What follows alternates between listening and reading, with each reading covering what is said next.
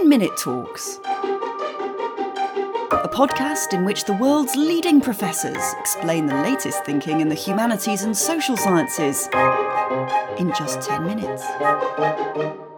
My name is David Ferguson. I'm Professor of Divinity at the University of Edinburgh and a Fellow of the British Academy, the UK's National Academy for the Humanities and the Social Sciences. The subject of atheism is one that has come to greater prominence both in the media and in the theological and religious studies syllabus. This is apparent in university courses and now in A-level studies where attention to alternative belief systems and worldviews is encouraged. This seems entirely right and probably overdue. Numbers are hard to gauge, but according to the Oxford Handbook of Atheism, around 7% of the world's population can be considered atheist in the sense of not believing in either God or gods. This global figure masks some stark regional differences, with some of the highest numbers reported in Europe, these reaching to a third or even a half in some countries. In the UK, a growing proportion of the population identify as belonging to no religion. The figure may now be above 50%, though how many of this group can be characterised as atheist is less clear.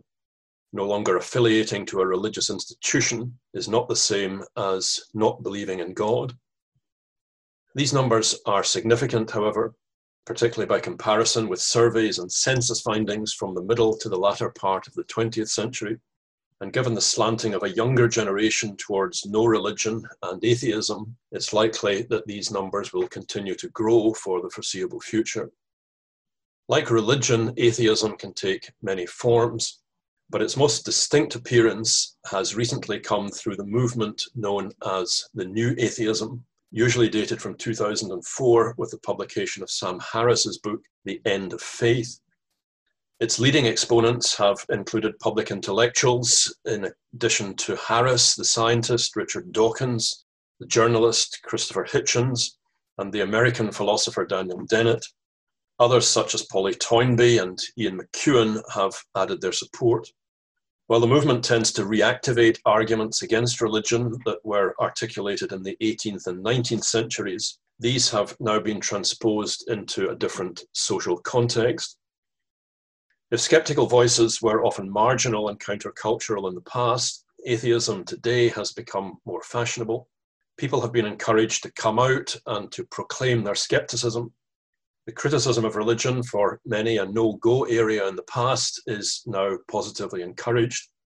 Engaging social media, public debates, and producing a stream of writings, the New Atheists have formed a popular movement that has resonated with many, particularly in the English-speaking world. Their work resonates with wider sociological trends that have been evident since the 1960s. Religious observance has become less a matter of obligation and more one of consumption. Nowadays, you opt into church life rather than opt out of it. Charles Taylor, in his book A Secular Age, points out that whereas in the 17th century, belief in God was the default position of everyone in our society, today it has become what he calls an embattled option. There are other possibilities available, of which atheism is obviously one, though sheer indifference may be even more prevalent.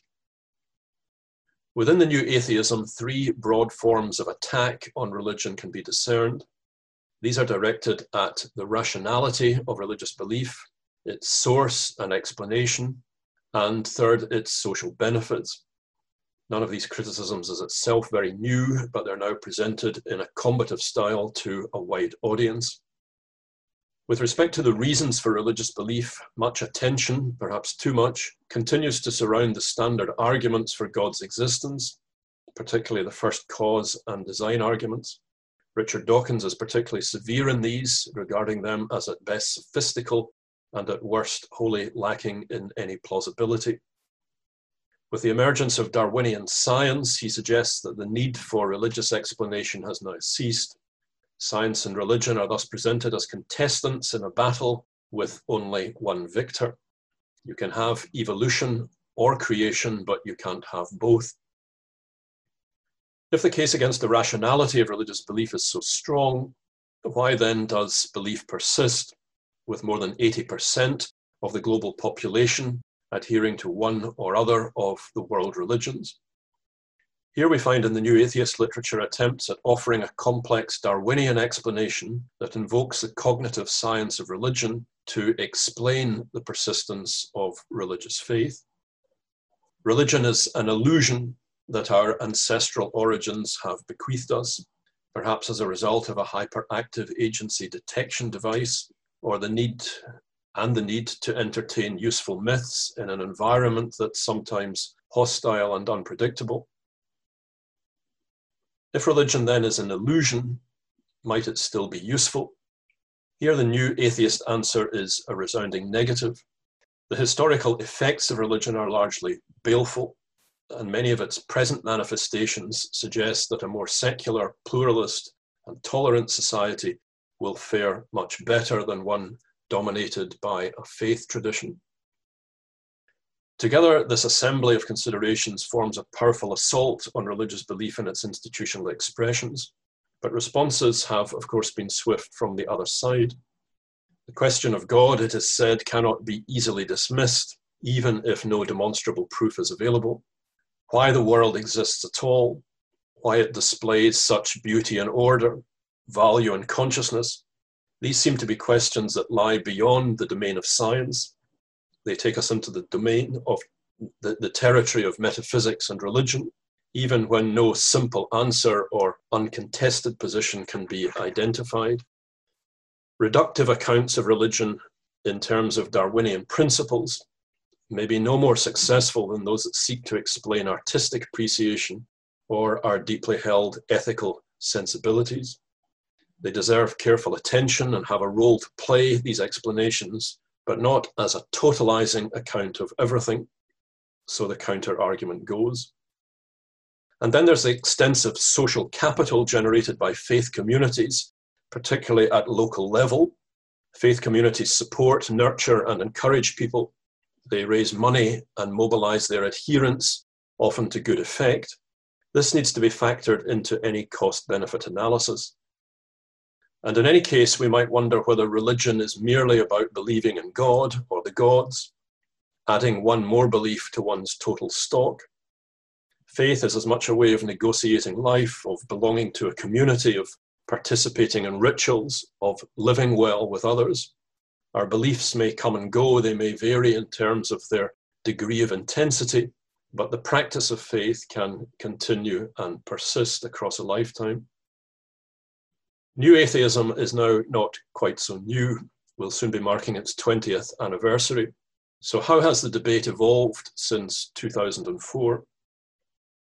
What initially appeared as a clash between two diametrically opposed worldviews encouraged by confrontational debate and social media exchanges has now broadened into something more like a spectrum of positions. Other atheists have taken issue with the tenets of the new atheism, claiming that there is a debate to be had between reasonable people whose convictions cannot easily be dismissed with knockdown arguments. Those with faith-based convictions have argued in turn that there is common ground to be occupied, for example, in affirming the achievements of evolutionary biology, in recognizing that there can be a partnership between science and religion, and in advocating tolerance and mutual respect across ideological divides in our society. This middle ground can be occupied by people who otherwise disagree on religion. The discussion also reveals the extent to which many of us, I think, have internalized these disagreements. The dividing line between belief and unbelief sometimes runs through each of us. Atheists have written books about Jesus, who continues to be a compelling figure for them. Christians have recognized that they have revised earlier assumptions about the age of the world, the emergence of life, the historical record of the church, the witness of other faith traditions, and the infallibility of their own sacred texts. These shifts in perception expose the mobility of theological ideas across time, though we may sometimes seek to conceal this. The former chief rabbi, Jonathan Sacks, died last year. His book on the Great Partnership celebrates the ways in which religion and science can coexist and induce mutual respect. Jonathan Sacks also once asked the whimsical question, why did God create atheists? His answer was largely directed at people of faith. Atheists, he said, save us from believing too much in the wrong things. It's a salutary comment. Religion doesn't get everything right. Much of what was affirmed in the past has had to be discarded, revised, adapted, and reinterpreted, even in patient conversation and respect for earlier traditions. In its own way, faith too must evolve, and the conversation with atheism has much to contribute to this process. It should be allowed to flourish with neither insult nor contempt. Thanks for listening to this British Academy podcast. Please subscribe, share, and rate this series from wherever you get your podcasts. For more events and conversations, please visit www.thebritishacademy.ac.uk or find and follow us on Facebook, Instagram, or Twitter.